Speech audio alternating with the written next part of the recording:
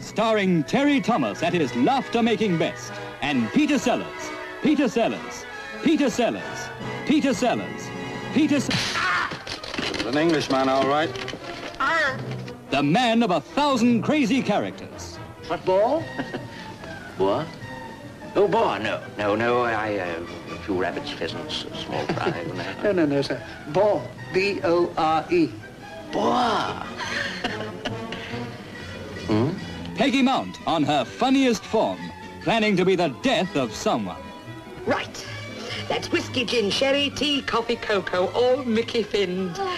He's bound to accept one or the other. Mumsy, oh, Mumsy, this is stark, staring murder. Dennis Price as a smarmy blackmailer whose destruction drives everyone to distraction.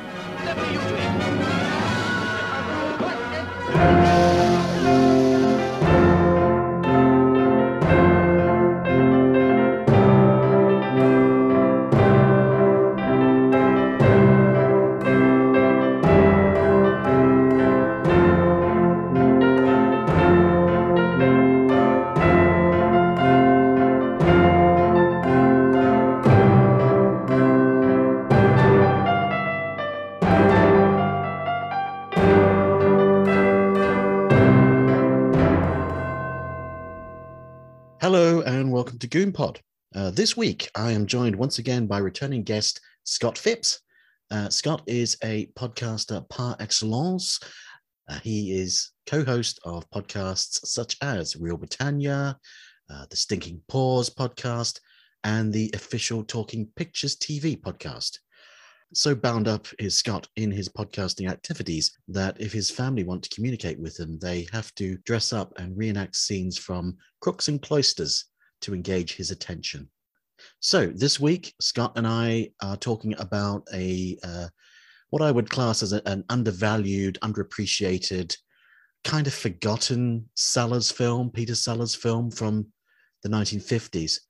But before we got talking about that, I asked Scott why he'd been under the weather. The dreaded COVID, my friend. Yeah, I mean, it's getting to the point where I think everybody is going to be struck down or affected by it in some point. And unfortunately, it hit me the 17th of December. Ouch. So the 10-day isolation period covered all of Christmas. It was horrible.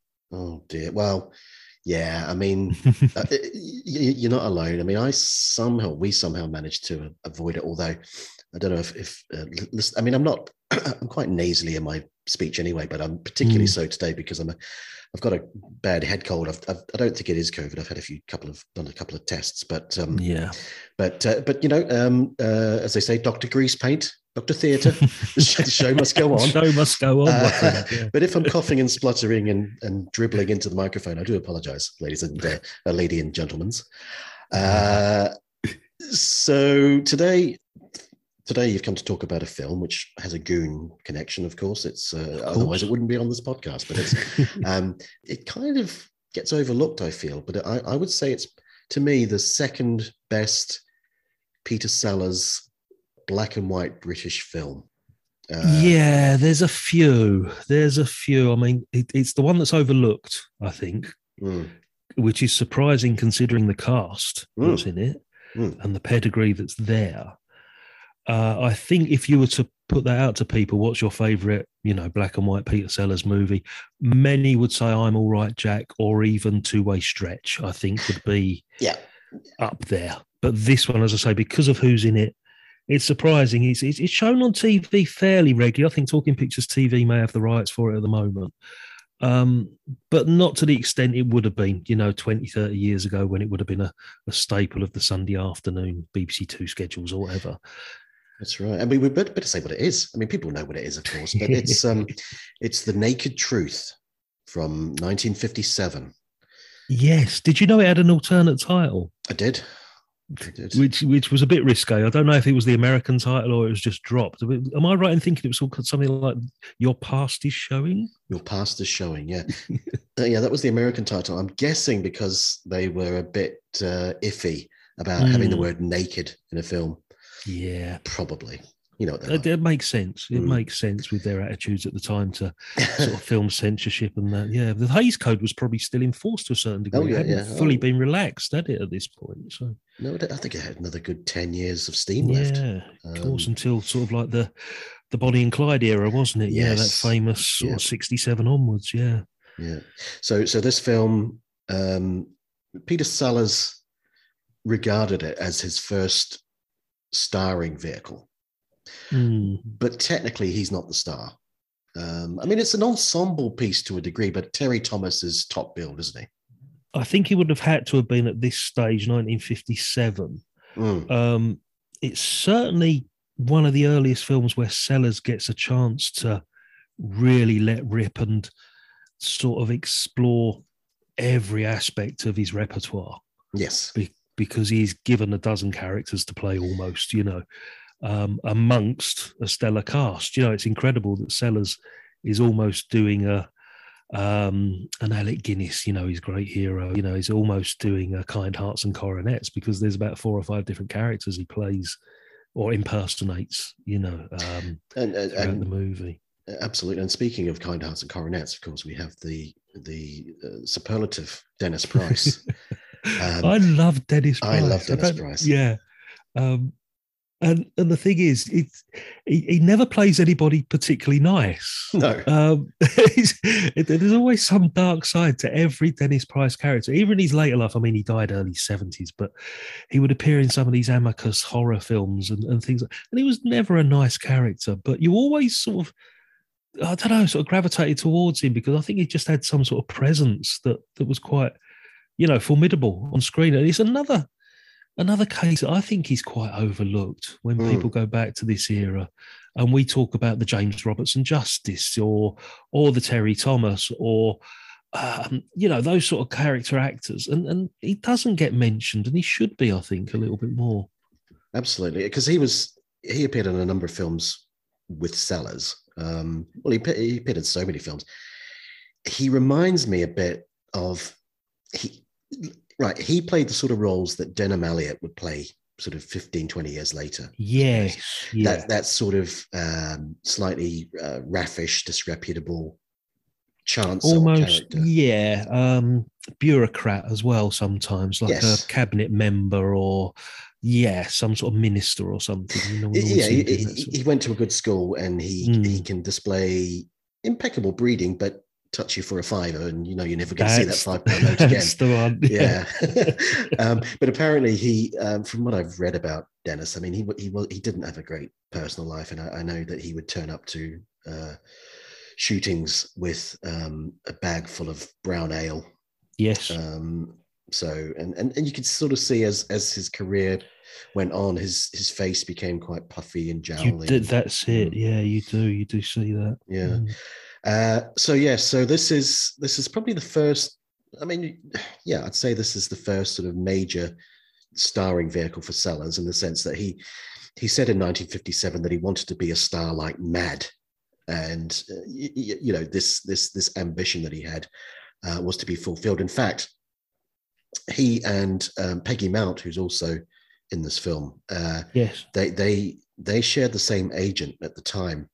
Gentleman called Montague Lyon of Jermyn Street, or Monty Lyon, and so she knew Sellers before they worked together on this film, and she recalled him talking about how he was going to be a huge star, and she'd kind of just scoffed at the very notion. She just thought, but he had the talent, he had the ambition, and he proved it, didn't he? Absolutely. I mean, this is still 2 years after Lady Killers. Yeah. Which is where he really made his mark on the big screen. He'd done a couple of little bits. We know he did Down Among the Zed Men and the Goon bits and pieces. Lady Killers was the one that brought him some sort of screen recognition. There's not a lot, in the build-up to this. I mean, the film immediately before this was The Smallest Show on Earth. Yes. Which was the Basil Dearden directed movie with Bill Travers and Virginia McKenna, and I think Margaret Rutherford was in it, and a couple of others, which was a bit of a departure for Dearden, because Dearden was the king of the social problem movie. He made things like Sapphire and Pool of London, as well as League of Gentlemen, and he'd go on to do the Roger Moore, The Man Who Never Was, or The Man Who Haunted Himself, in the early 70s was his last movie. Yeah, did he do Yield to the Night? No, I don't think he did. That's the Diana Dawes one, isn't it? That's I don't right. think he actually directed that one, but it's that sort of era. And he sort of picked up, it's sort of what we describe on the Real Britannia podcast as the precursors to the kitchen sink era. There was this whole gamut of what they referred to as social problem movies. So did and directed a thing called Violent Playground with David McCallum and Stanley Baker. I've seen that. Yeah, it's about juvenile delinquents and the demonic effects of rock and roll on the nation's youth. It's a very bizarre thing where you see David McCallum go into this like zombie-like trance, just listening to rock and roll music and setting fire to buildings, and there's an armed siege at the end. It's bizarre, very bizarre film, but did and directed The Smallest Show on Earth. Did a few comedies. He did The League of Gentlemen, which is officially my fourth favourite film of all time. You've actually got it ranked, have you? Oh yeah. I couldn't actually do that. That's one of the things people ask me. Presenting a couple of movie podcasts. Well, what's your favourite film? Or what's your top 10? It's an ever-changing list. But one thing that's constant is Peter Sellers. When you look at trying to rank Peter Sellers movies, I say Two Way Stretch is my favourite Sellers movie of all time, closely followed by Ladykillers. It's very hard for me to actually sort of split those two. When you get to things like this, when you watch these after a while and it's like, oh my God, I forgot about The Naked Truth. Or, you'll go back and you might watch The Mouse That Roared or something like that. And you'll think, actually, that's quite good. I've forgotten how good that was. And that's the beauty of Sellers' work. There's so much there spanning a 30-odd year career. You're going to find some undiscovered gems or rediscovered some stuff as well. Yeah.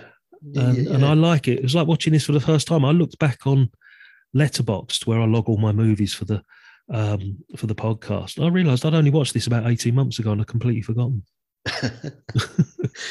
Yeah, I can't remember when I first saw this. It would have been during the white heat of my Goon obsession when I was a teenager.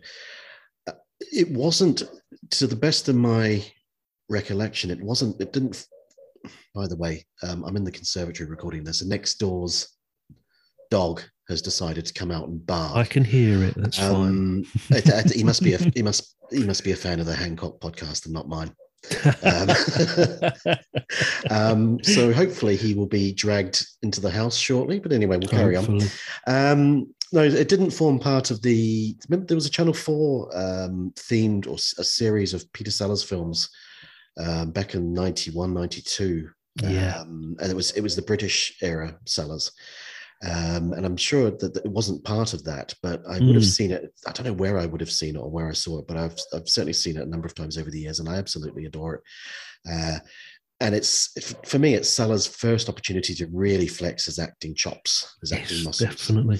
Yeah. So it was released on 3rd of December 1957.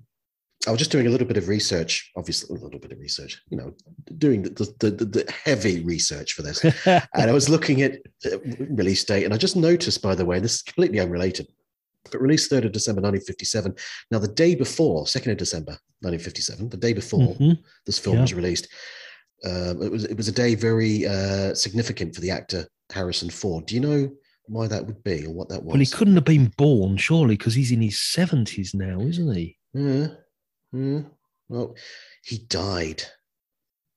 Harrison Ford? Yeah, not the Harrison Ford that we know, but there was another actor.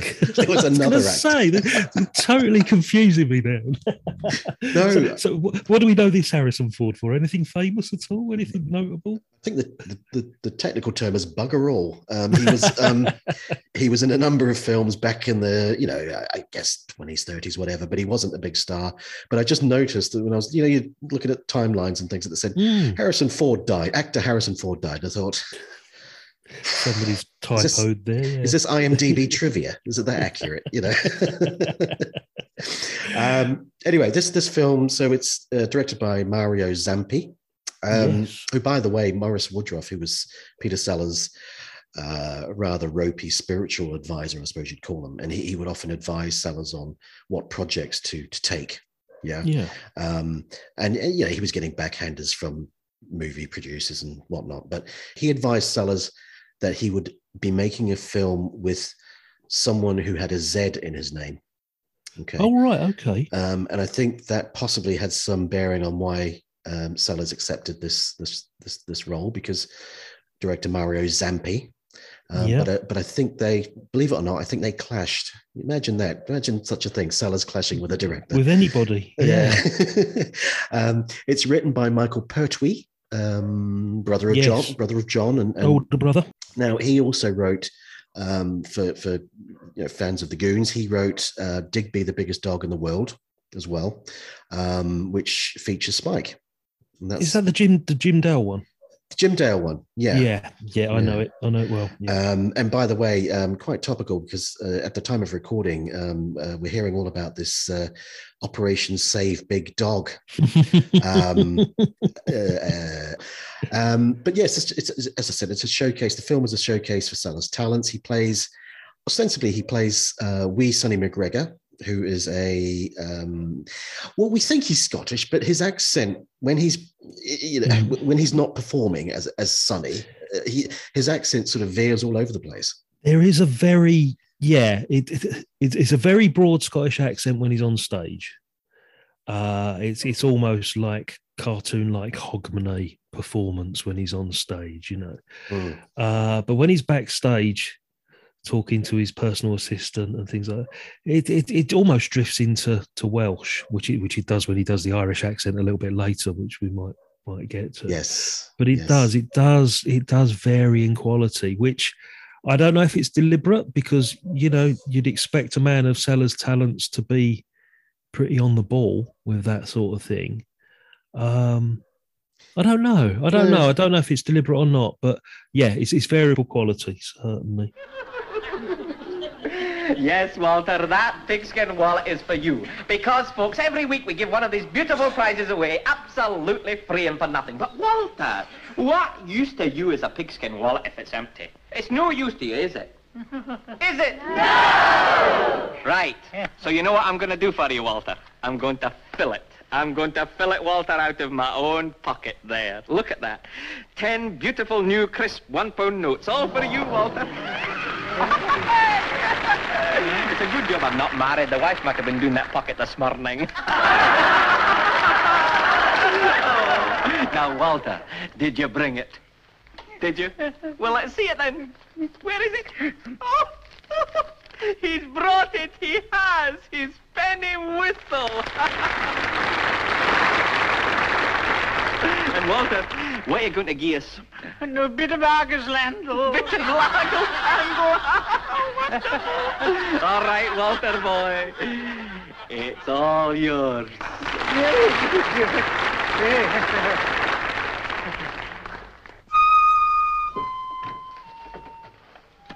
Did you hear that? Largo's handle.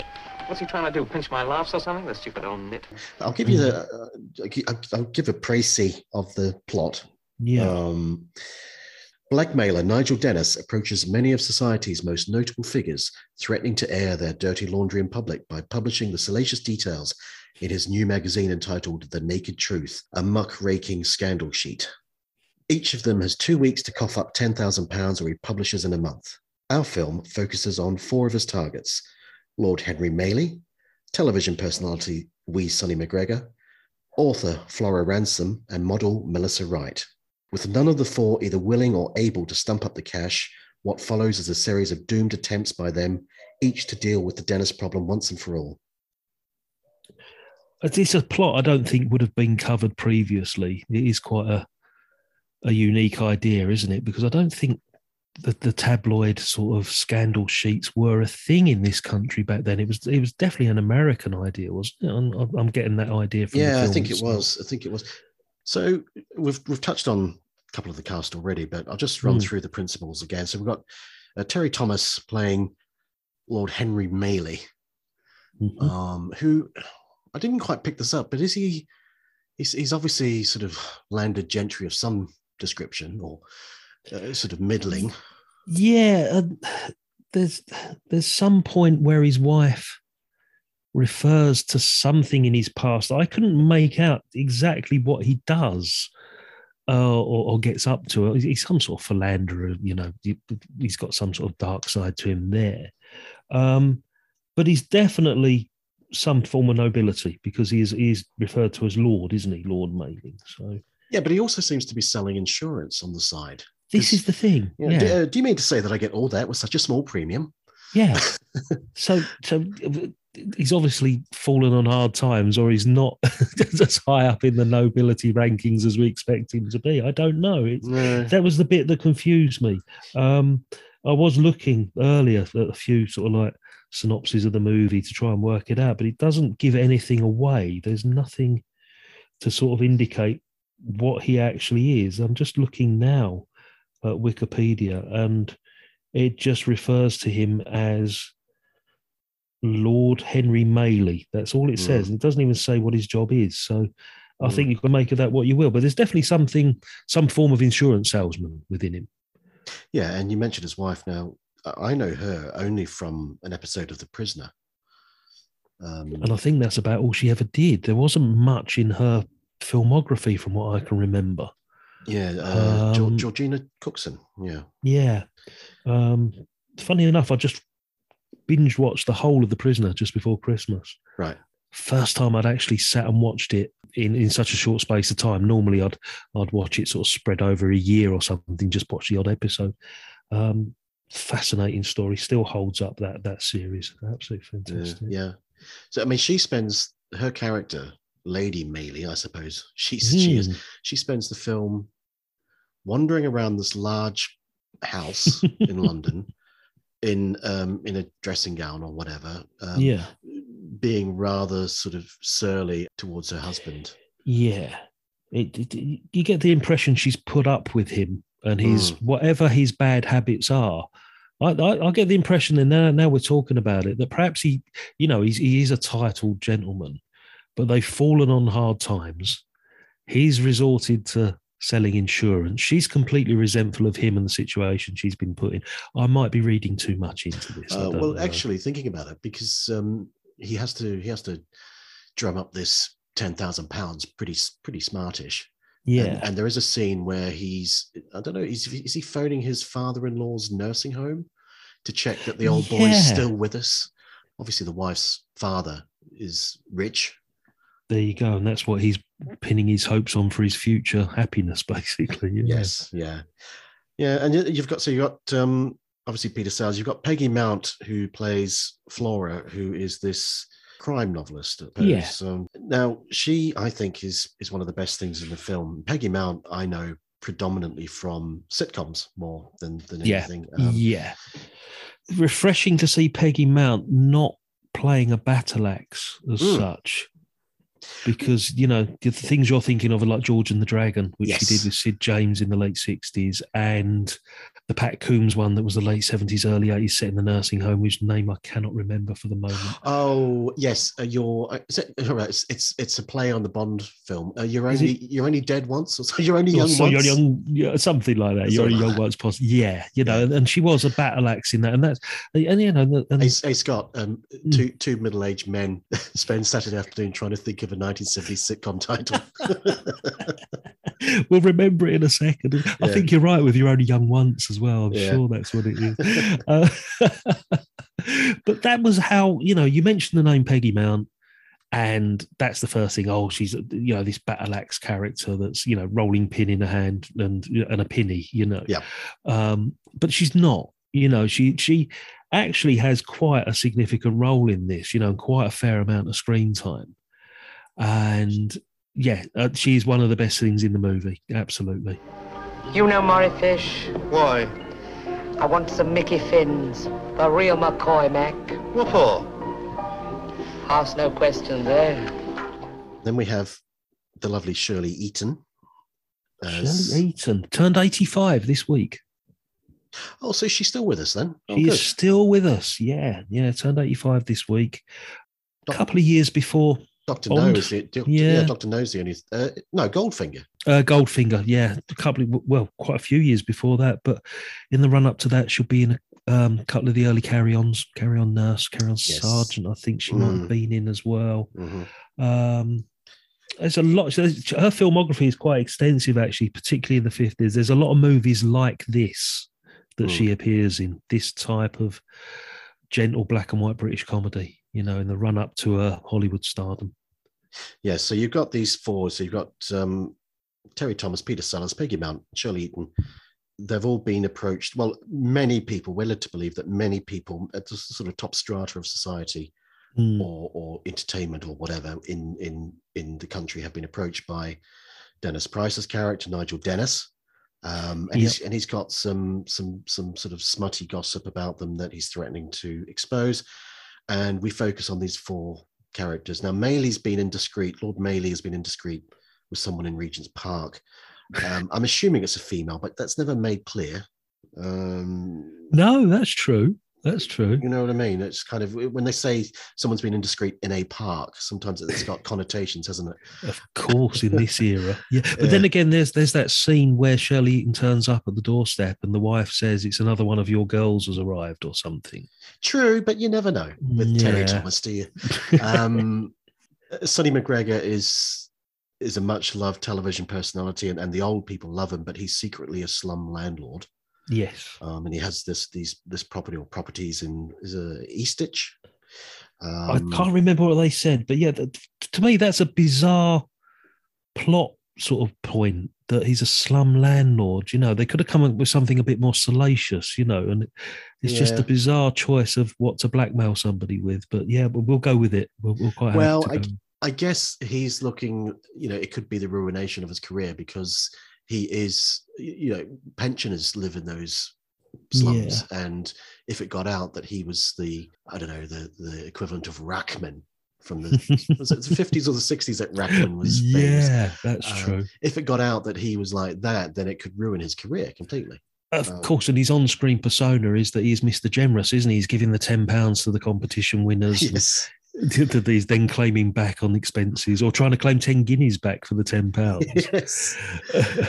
But that's the first, because when we see Sellers first, as we see McGregor, he's on stage and he's all smiles, and he calls out this old Chelsea pensioner who's won that week's prize talent contest, and you never see. Oh no, he plays a penny whistle. That's what it is. Badly. Yeah.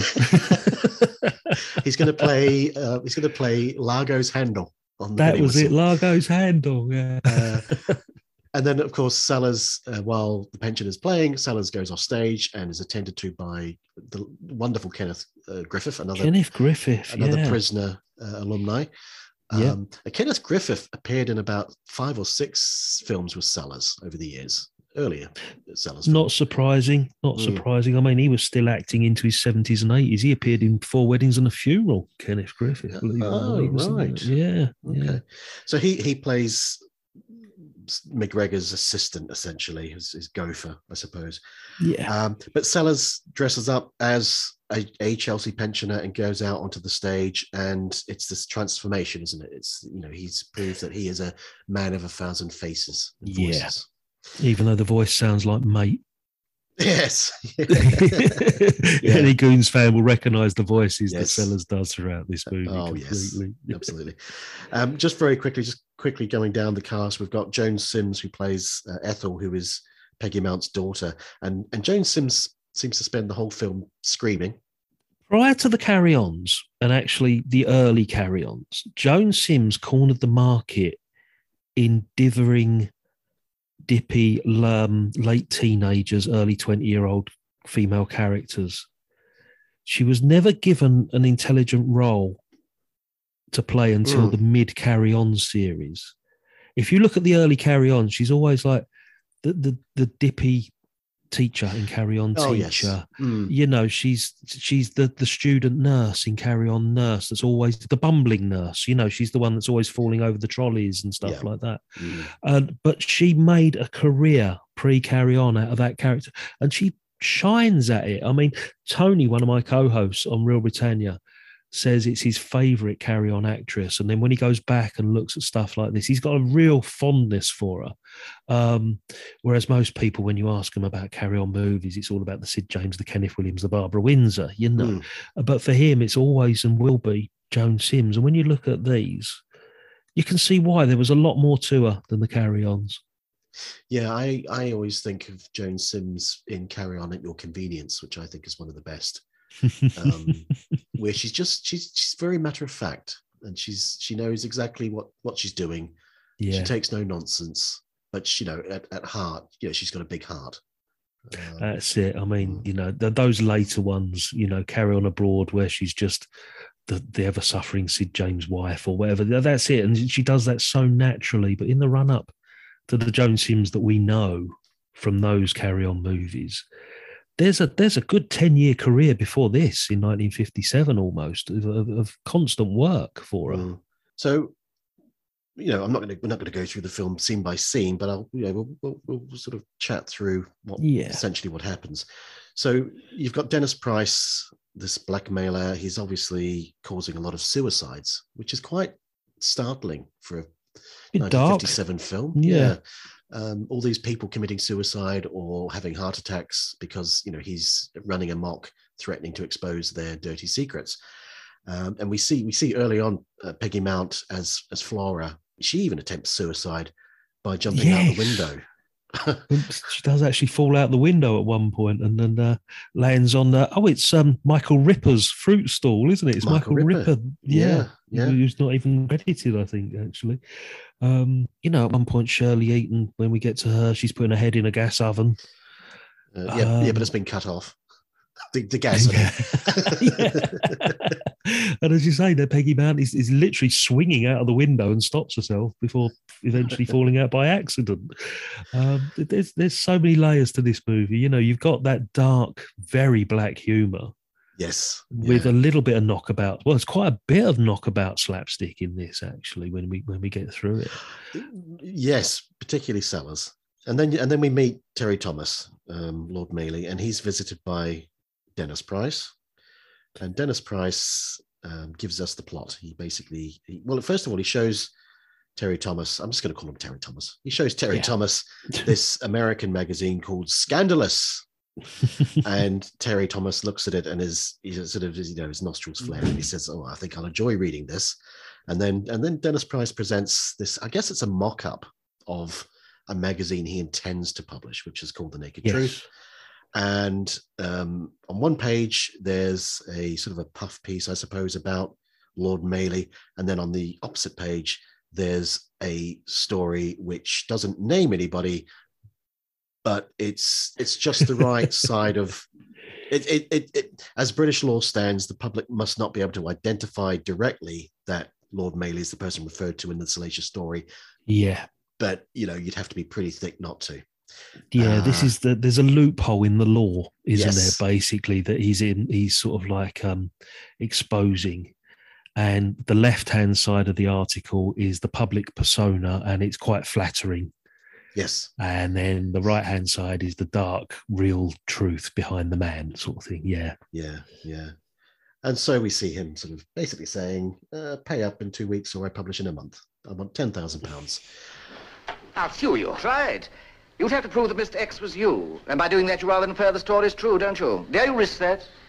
This is England. There must be a way. There is.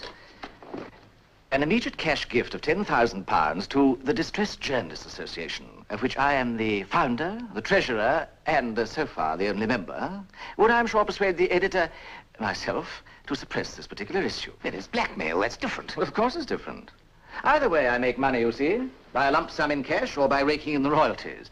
Oh, it'll sell like hot cakes. And then when we see Sonny McGregor, and we've already talked about the television show, and as Sellers or as Sonny McGregor is leaving the studio, he's mobbed by fans, and it's very interesting, that scene. If you notice, he's Sonny McGregor. It's Peter Sellers playing Sonny McGregor. But Sonny McGregor in real life is quite a narcissistic, quite a sort of selfish, petty man, it would seem, who's got an eye for the ladies. So you see Sellers switching character and mood very quickly from being flirty to being quite curt, to being cheeky, to being quite blithe, to suddenly being startled and troubled when Dennis Price collars him and mentions this property in Eastditch. And you see Sonny, I should say, his face change, his mood, and his voice changes just from the studio door to the car. Yeah, there's the whole gamut of emotions and acting range literally within seconds there, isn't there? Quite right. Yeah. Now, we don't know what Dennis Price has on Flora. I want to say Flora Robson, but it's not. It's Flora Ransom. We don't know what he's got on her exactly, although later on in the film it's suggested that, I don't know, was she some sort of good time girl in Shanghai back in her youth? There's something to do with Shanghai. Yeah. Again, these accusations are quite vague, aren't they? It's and again, modern sensibilities. How scandalous would these things be today compared to 1957? Flora Ransom, I can't see exactly what it was she was accused of. Well, we don't know at all we don't know what Shirley Eaton's done. No.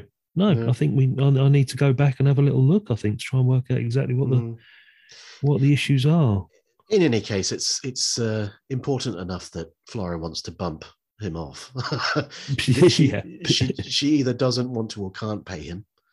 And, well, obviously she doesn't want to, but she immediately, when he's told her of his intentions, and threatens to expose her as being this, let's just say, a good time girl back in her youth. Yeah. She immediately decides that she's going to have to, deal with him in a pretty final way. And because there's a reference to an old trunk up in the loft, and she says to Ethel, "Go and get that trunk." And then Ethel sort of glances down, and one of her books is lying on the couch, and it's something like "The Body in the Trunk" was the title. Or the Trunk Murders or something, Trunk isn't Murders, it? yeah, Something. And then we see Sonny. Sonny's up in Birmingham, and he's got a guest who comes out, and they're doing a bit for the audience, and then the old gentleman says that he's from Eastditch, quite innocently. Yeah. And this is the only bit of the film that I felt, the whole film's unrealistic, let's face it, but this bit of the film jarred with me, because you've got Sellers as Sonny losing his rag. Will you shut up about Eastditch? Can't you shut up about it? All right. Because the guy mentions that he's from Eastditch. There's no insinuation there, but Sonny just thinks that it is, and flies into a rage. For no reason whatsoever, basically. Yeah. So now you've got Sonny deciding that he also wants to bump off Dennis Price. I guess the first Sellers transformation, he plays an old boatman, doesn't he? Because the inspector of the waterways or something or other he describes himself as, doesn't he? That's right. Yeah, he says he's from the London. I didn't jot it all down. London Bureau of Boats, Barges and Brigs. That was it. And it's Sellers dressed as this old geezer with a West Country accent, I think. And he says, and he goes to Dennis Price's barge. I gather you get the impression Dennis Price hasn't got two pennies to rub together, really, because he drives a bubble car, and he doesn't. Yes. He seems to be. He's that kind of character that's on his uppers, I suppose. So Sellers, disguised as this boatman, goes and says that his boat has dry rot, and there's a bit of a kerfuffle. Mm-hmm. And I jotted this down because you see Sellers doing what I would call his nervous acting, his nervous shtick. And by that I mean it's when one of his characters, I don't know how to describe it. The best way I could describe it, in my favorite Sellers film, which is a Shot in the Dark from '64, right at the end, Dreyfus is revealed as being the man who's been killing all these people. Of course, yeah. In a vain attempt to kill Clouseau. Yeah. And right at the end, he completely breaks down and has he starts staring mad, and he starts attacking Graham Stark. Right. And you see Stark, who's Clouseau's assistant. Yeah. And you see Clouseau kind of trying to sort of drag him off, but then sort of stepping back and then running back in, and then stepping back. It's that kind of very nervous kind of, and you've got Sellers as the boatman doing that as well in this, and Sellers does that in a number of. I've seen him do that in a number of roles. But essentially, I think what he's trying to do, he's trying to, well, I guess he's trying to kill Dennis Price by sawing a gangplank almost in half. Yes, a good cartoon plot. Yes, isn't it? That's a Wile E. Coyote type sort of like situation. Yeah, but of course, the wrong person gets in the drink. It's Terry Thomas, and that's the first time that Terry Thomas, or Lord Mailey, and Sonny McGregor meet. And while this is going on, you've got Flora, who I can't remember how she hears about this, but someone mentions about the existence of Mickey Finns. Right. Now, basically, she was at a book signing or a murderers writers conference, and there's that rather imposing woman with the large glasses and the blonde hair. Oh yes, the Agatha Christie avatar. Yeah, and she rings up her. No, she goes into the chemist and she asks for knockout drops.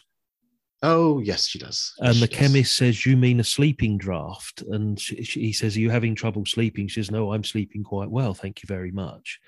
And because she has no luck at the chemist, she then rings up this other writer colleague of hers.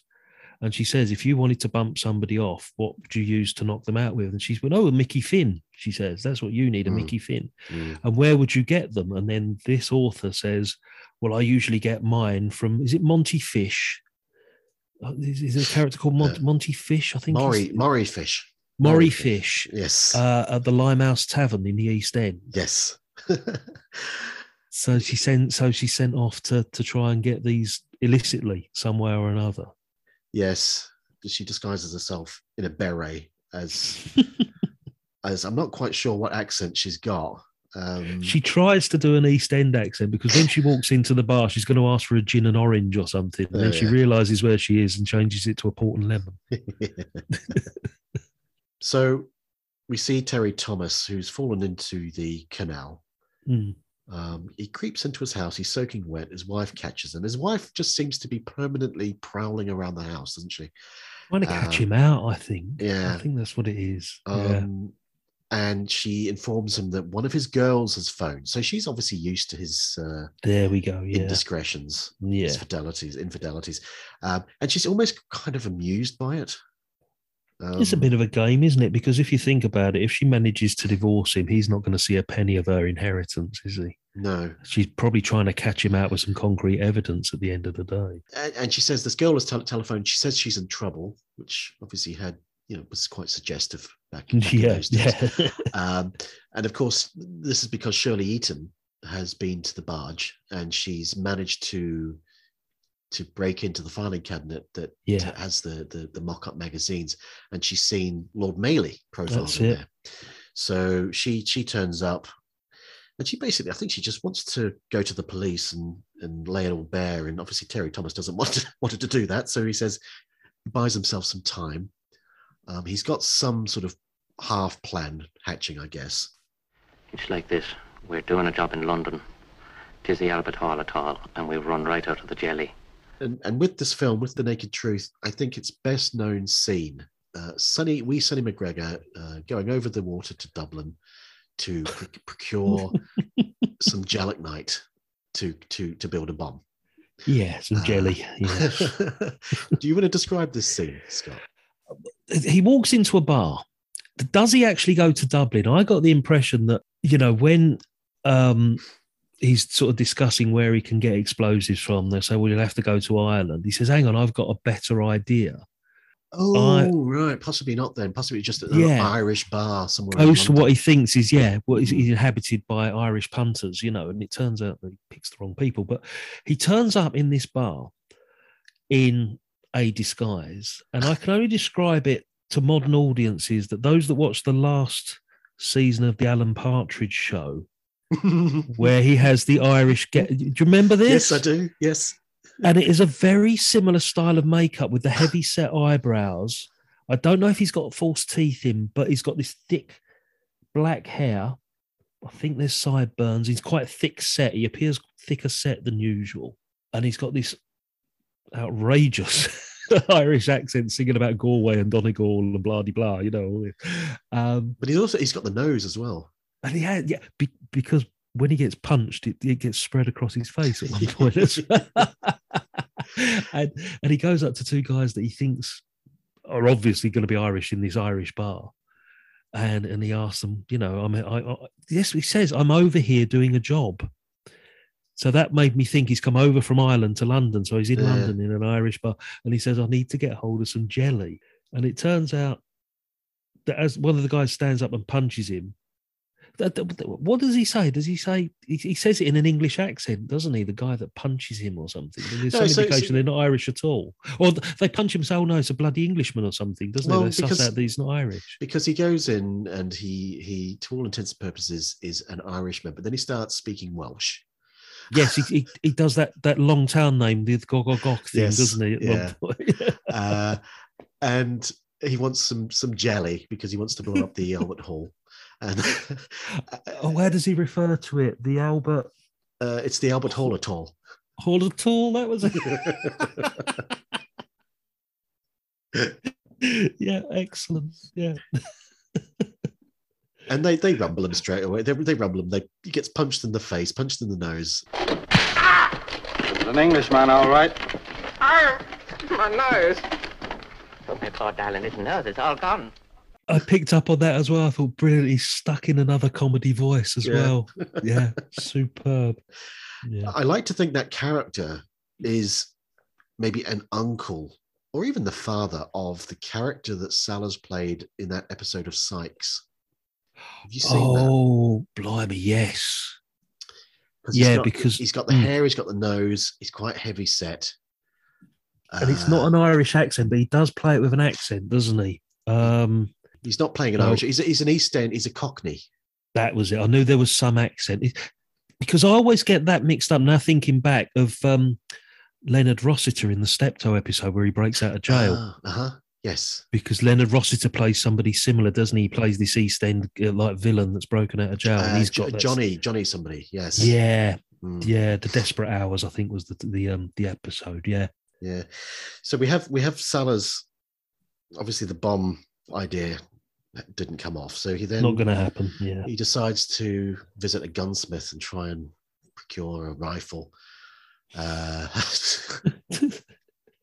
It's almost it's like one of those farces, you know, the bedroom farces where there's like 4 different plots going on at the same time, and you know they're all going to meet at some point. Yeah, with equal amounts of confusion and kerfuffle going on. Yes. And you're just waiting because the 4 of them are going to gel at some point. It's all going to come together. Yeah, well, see, so Terry Thomas, Lord Mailey has met Sonny McGregor. He has met Shirley Eaton. And then he goes, for good and sufficient reasons, he goes to Flora Ransom's house and gets Mickey Finned by mistake. And then we won't go into that. There's an interesting scene, though, where you have David Lodge. Playing what else but a policeman? Playing a policeman. Now, Scott, you may not know this, but about 5 years ago, with my good friends over at the podcast Jaffa Cakes for Proust, right. we recorded an episode which was basically all about David Lodge playing policeman in films. Okay. I bet there's a few, isn't there? I remember checking at the time there are at least 17, 18 policemen he played in his career. And we covered about, 3-4 films we talked about. Yeah. And sure enough, in The Naked Truth, he turns up as a policeman walking the beat. Yeah. And you have this great scene where Sellers, again, disguised as the boatman, is trying to avoid his eye and trying to look innocent and trying to look circumspect. Yeah. But just ending up looking thoroughly suspicious. Beautiful evening, Constable. Beautiful evening. Well, there's a point where he catches sight of him and David Lodge actually spins round in a complete circle to take a second look at him. Yeah. It's amazing. And the thing is, I mean, you've seen all the bloopers and the outtakes from the Pink Panther movies where they're corpsing, because the pair of them couldn't look each other in the eye. And it was similar with his relationship with Spike as well when he appeared in the Q8 and, all those other Q series. He played policeman in probably a dozen of those as well, not including the movies. Yeah. and such was the friendship with him, Sellers and Spike, that they just couldn't work together without laughing all the time. And I can just imagine that, he was brought on board because they were great friends. And you can just see the twinkle as well in the relationship with them. You'll find half of the people that you spot on the screen are not listed, but you know their name. You know David Lodge, you know Edie Martin, you know Mario Fabrizi. Wilfred Lawson was the contestant on the TV show. If you look underneath that makeup, that's a famous face there. Yeah. Michael Ripper, we mentioned earlier. He's not credited. Yes. And also, playing Cedric, playing the fiancé of Flora Ransom, is the wonderful cherubic-looking Miles Mellison. Oh, good morning, sir. Mrs. Ransom? I'm afraid she's out, but we are expecting her back if you care to come in. Well, I am, sir, aren't I? Yes. Nothing to worry about, sir. Oh, I'm sure there's not. I've been sent on a little inquiry about a missing cabinet last seen in Mrs. Ransom's possession. I don't know if you know anything I've no idea, but I'm sure Mrs. Ransom. Now, please. But what is the relationship there? Because Joan Sims refers to him as Daddy. I believe he's Flora's betrothed, because her first husband died out in Asia. Right, I think, and Miles Mellison. I think it's one of those sort of permanent engagements. Because I couldn't quite work that out. I knew they were close friends, and Joan Sims refers to him as Daddy, and I'm thinking, well, is that her father and they're divorced? The parents are divorced, but there's no indication of that. It was just weird trying to work out. Yeah, but as you say, Miles Mellison cropped up in it. I mean, quite recently we reviewed Dead of Night on Real Britannia. Oh yes, yeah, and he plays the Undertaker. Room for one more inside, sir. That's him there. Yes. Kind Hearts and Coronets as well. He's the hangman. He's the hangman, isn't he? In Kind Hearts and Coronets. That's it. Yeah, he's the hangman in Kind Hearts. Yeah, but he generally plays clergymen or yes. Well, he's magistrates and things sometimes. Yes. Yeah, he's always cheerful. Generally, yeah. He's often confused easily. He was in I'm All Right, Jack, as Ian Windrush Senior. Yeah, Ian Carmichael's father. At one point, he's naked, I believe. I think he is in that. Yeah, but you don't see Miles as Mellison. You just you see him. That's him. Yeah. A couple of Hammer films he was in. He was in The Hound of the Baskervilles, the Peter Cushing one. Yes. I think he was in Heavens Above as well, Peter Sellers, wasn't he? He was definitely in Well, I think he was probably in every single Peter Sellers film of the 50s and early 60s, let's face it. Wouldn't surprise me, yeah. So, yes, as you sort of alluded to, the four of them eventually do sort of come together. Yeah. More by accident than by design. Of course. And they hit upon this idea, this plot, this plan to... not to kill Dennis Price, but to basically ship him off to South America. Yeah. Now, this would be the point, I would say, where, because up until this point, the film has been just a series of, almost like a series of sketches, I guess. But we're now into the third act, essentially, and this is where, in fact, it's probably the last 20 minutes of the film, essentially. Yeah, it just all comes together, doesn't it, at this point, Yeah. Terry Thomas and Peter Sellers contrive this plan where they're going to somehow, I guess, kidnap Dennis Price and bundle him onto a boat to Colombia or somewhere like that. It's somewhere in South America, isn't it? Yeah. And there's a scene where, again, Sellers, dressed as the old boatman, has broken into the barge, into Dennis Price's barge. I forget what he's trying to do, but he hears someone coming, so he hides under the bed, and then you just see this pair of feet coming and sitting on the bed. You see the feet, and I want to ask you about this because I've never understood this. You see from Sellers' POV, so from you see from under the bed, you see another pair of feet turning up, and it's clearly a female because she's wearing high heels. Yeah. And they kiss because she does that thing with her leg where she raises it. Yes, yeah. What the hell is all that? I've never understood that. That's to signify kissing, isn't it? Pretty much, yeah. And then you then get the feeling he's there for quite an extended period of time. All night, I think. So he's obviously on the wrong boat. No, he's not. He's not on the right boat, but Dennis Price had let it the day before. Ah, that's what it was. Right. Okay. Because he's there all night, just basically stuck until he can make his bid for freedom. Yeah, while they're presumably making whoopee all night because it's There you it's a go. young couple. Anyway, the police arrest Dennis Price because I think by this point Shirley Eaton may have tipped them off. So they arrest Dennis Price, and he ends up in prison. This is what I don't understand because it's like, has there been a trial? I don't know. This is the thing. Up to this point, it's cracking along nicely. You know, we've got these 3 or 4 separate stories. We've got a wonderful plot that you're engaged in. It starts to, I'm not saying the film fails spectacularly, but it starts crumbling a little towards the end, trying to find a denouement to the whole thing. If you see what I mean, it was like Pertwee when he was writing, he was thinking, right, I've got all of this happening. How do I resolve this? And it does become, well, you mentioned something was a little bit unbelievable. It becomes very unbelievable in the very final scene. And it's just like, okay, well, I've got all of these ganging up on him, trying to get their revenge and to prevent him doing what he's supposed to be doing. How do I achieve that? And it just becomes a bit patchy at this point, which is the only failure of the movie, in my opinion. You know, it's just the only thing that lets it down. Yeah. So all that people need to know is that with the collusion of 200-300 other people, because there's so many people. That That's right. Because in the filing cabinet, they get everybody involved, and then there's this elaborate scheme to get the police. This was it, wasn't it? To get the police engaged somewhere else. They're all making fake telephone calls.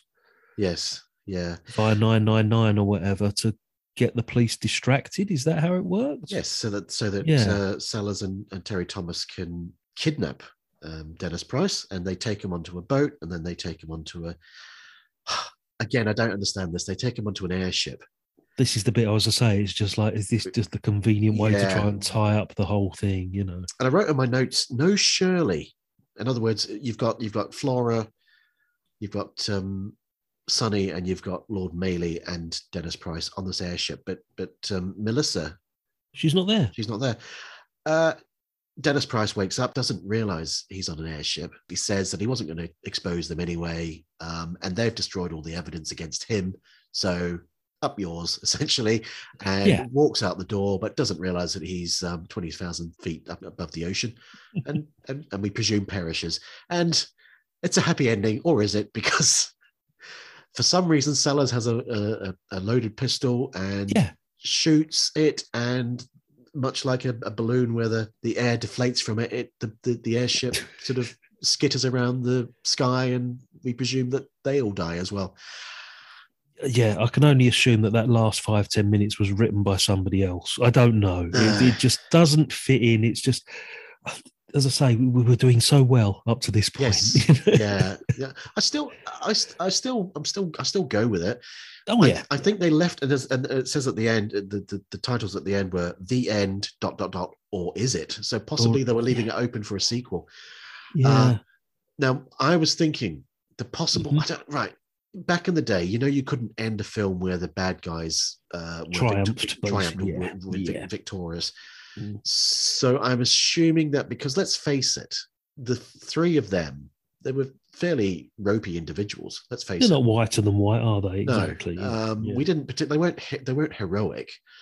That's why I'm maybe wondering, is that why Shirley Eaton's character wasn't on the airship, because she seemed to be the only one who had any sort of scintilla of decency about her or sensibility. Yeah, because she was the one that was originally going to go to the police, where all the others were just going to try and exact their own revenge. Just kill him. Yeah. Yeah. It's just bizarre. Perhaps it just seems that ending was tacked on And if it was tacked on, was it at a point where Shirley Eaton wasn't available for filming? You know, it could be something as simple as that. It may have been a completely rewritten ending to what was planned, you know. Well, possibly, yeah, because it does seem like, you're right, it does seem like it's from a different film completely. Yeah. And it could have been shot very quickly, I guess. Exactly. It's only one scene. It's literally 2 minutes at the very most. Yeah. That's my theory, thinking about it now, talking to you. I hadn't really thought about it, but I just knew there was something that bugged me about, you know, you've got this elaborate staging of all the people calling 999 and setting all of this up, and you think this is going to be great. You know, there's going to be this massive, great crowd-based sort of like revenge, you know, where they all get him or whatever. I don't know. And it just fizzles towards the end in something that's not quite as satisfying as you'd hope it to be. Yeah, it doesn't have an ending like, for example, Two-Way Stretch, which to me is a satisfying ending. Exactly, absolutely, yeah.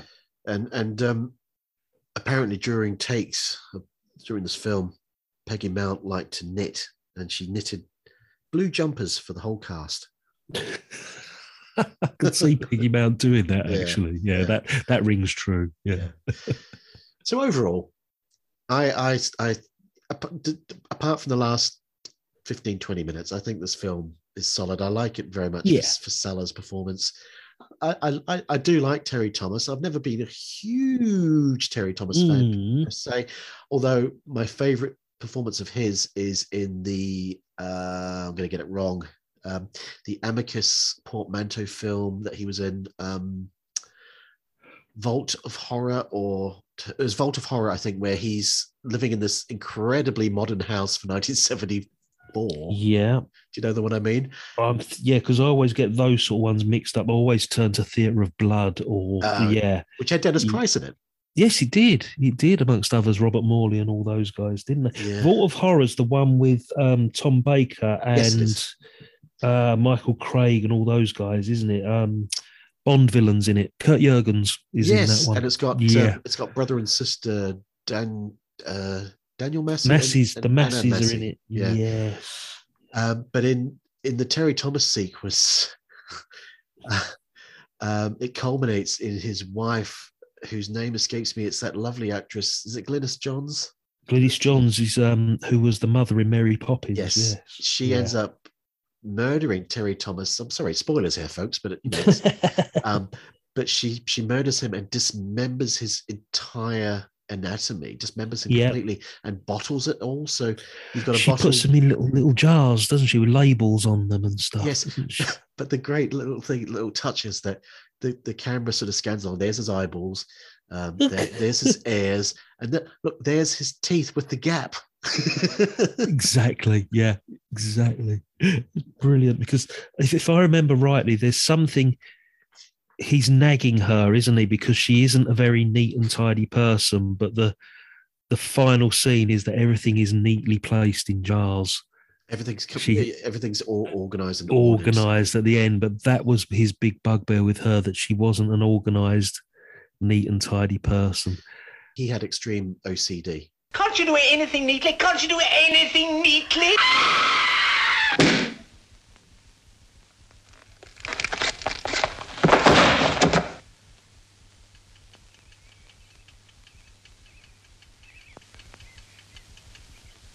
There, Arthur. So, overall thoughts, anything else you want to say about this film particularly? I'm going to agree exactly with what you said. I mean, for me, you know, a big fan of British movies, and particularly this era, the 50s, is just an untapped vault of great stuff. You know, we've got, this is almost a golden age, you know, when we go through that cast. And as we said at the beginning, it's surprising that this isn't mentioned as much as it should be. But then perhaps it is because of that last 5 minutes, 10 minutes or so, that people have sat through an hour and 20 and gone, that's spoiled it for me. You know, I think if that ending had been slightly different, I think this would be held up there with those other movies that have these great ensemble casts that we always turn to. Yes. You know, and it's a shame. It's a shame. But if you can put up with that last 5 minutes, it's not excruciatingly bad. We're not saying that by any way, shape or form. you're going to be in for a good 90 minutes of solid entertainment. We've got a great performance from Sellers. As you say, we get the full range. You know, he's given free rein to do a huge number of accents and comic personas. Terry Thomas, I do like. Dennis Price, we spoke at length. Solid, dependable, you know.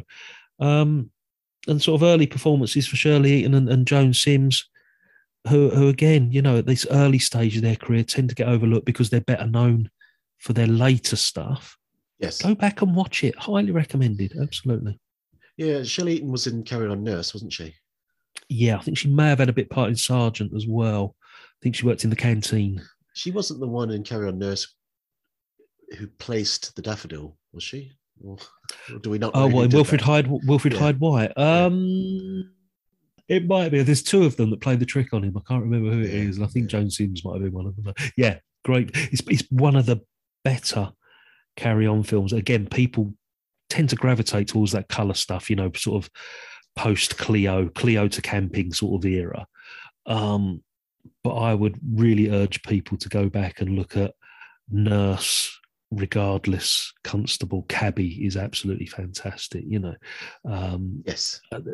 Some of them are a lot better than what you think a Carry On film actually is. Yeah. Yes, because it was the guy, Hudis, I'm trying to think of his name, that wrote them. Norman Hudis. So it's before Talbot Rothwell got his smutty paws on the script. Exactly. changed it all completely. And the thing is, as well, I think Shirley Eaton appeared in Carry On Admiral the year before this, which wasn't a Carry On film. Oh, yeah. Scott, thank you so much again for taking the time to speak to me and talk about this fine film. Now, I know, obviously you've been on before and you've talked about it before, but there will be people that have not heard your first appearance. So do you want to just talk us through the plethora of podcasts that you were I will be with? as quick as I can on this one. The first one I started, it's in its 9th year, was The Stinking Paws, Pause. And that was just a general review of classic movies, but we go right up to date with that, and that's just myself and a couple of friends. We get together and we just review a movie every month. That was swiftly followed by Real Britannia, which is, I think, where, we got to know each other through that podcast, which is a separate entity, but it focuses completely on British movies from the silent era.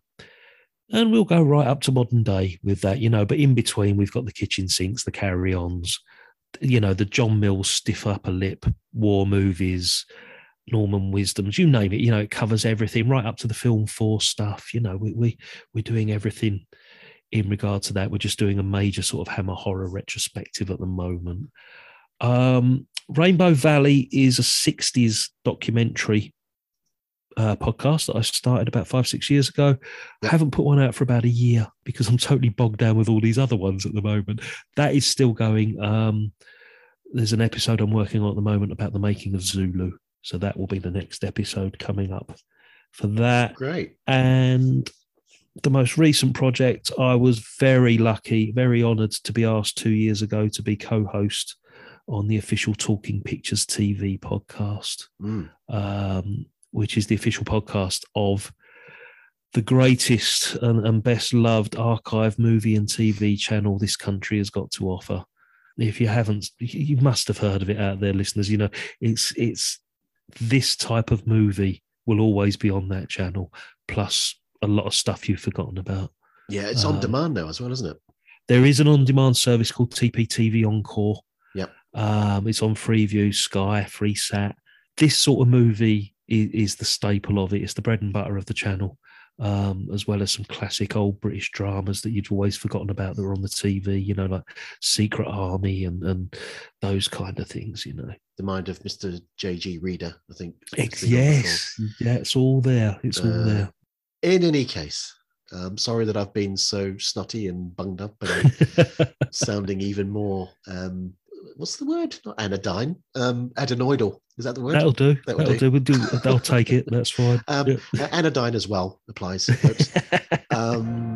Thank you so much once again. Thank you very much, Tyler. Cheers. Bye-bye. Thanks again to Scott. Thank you for listening. As always, please rate and review in the usual places.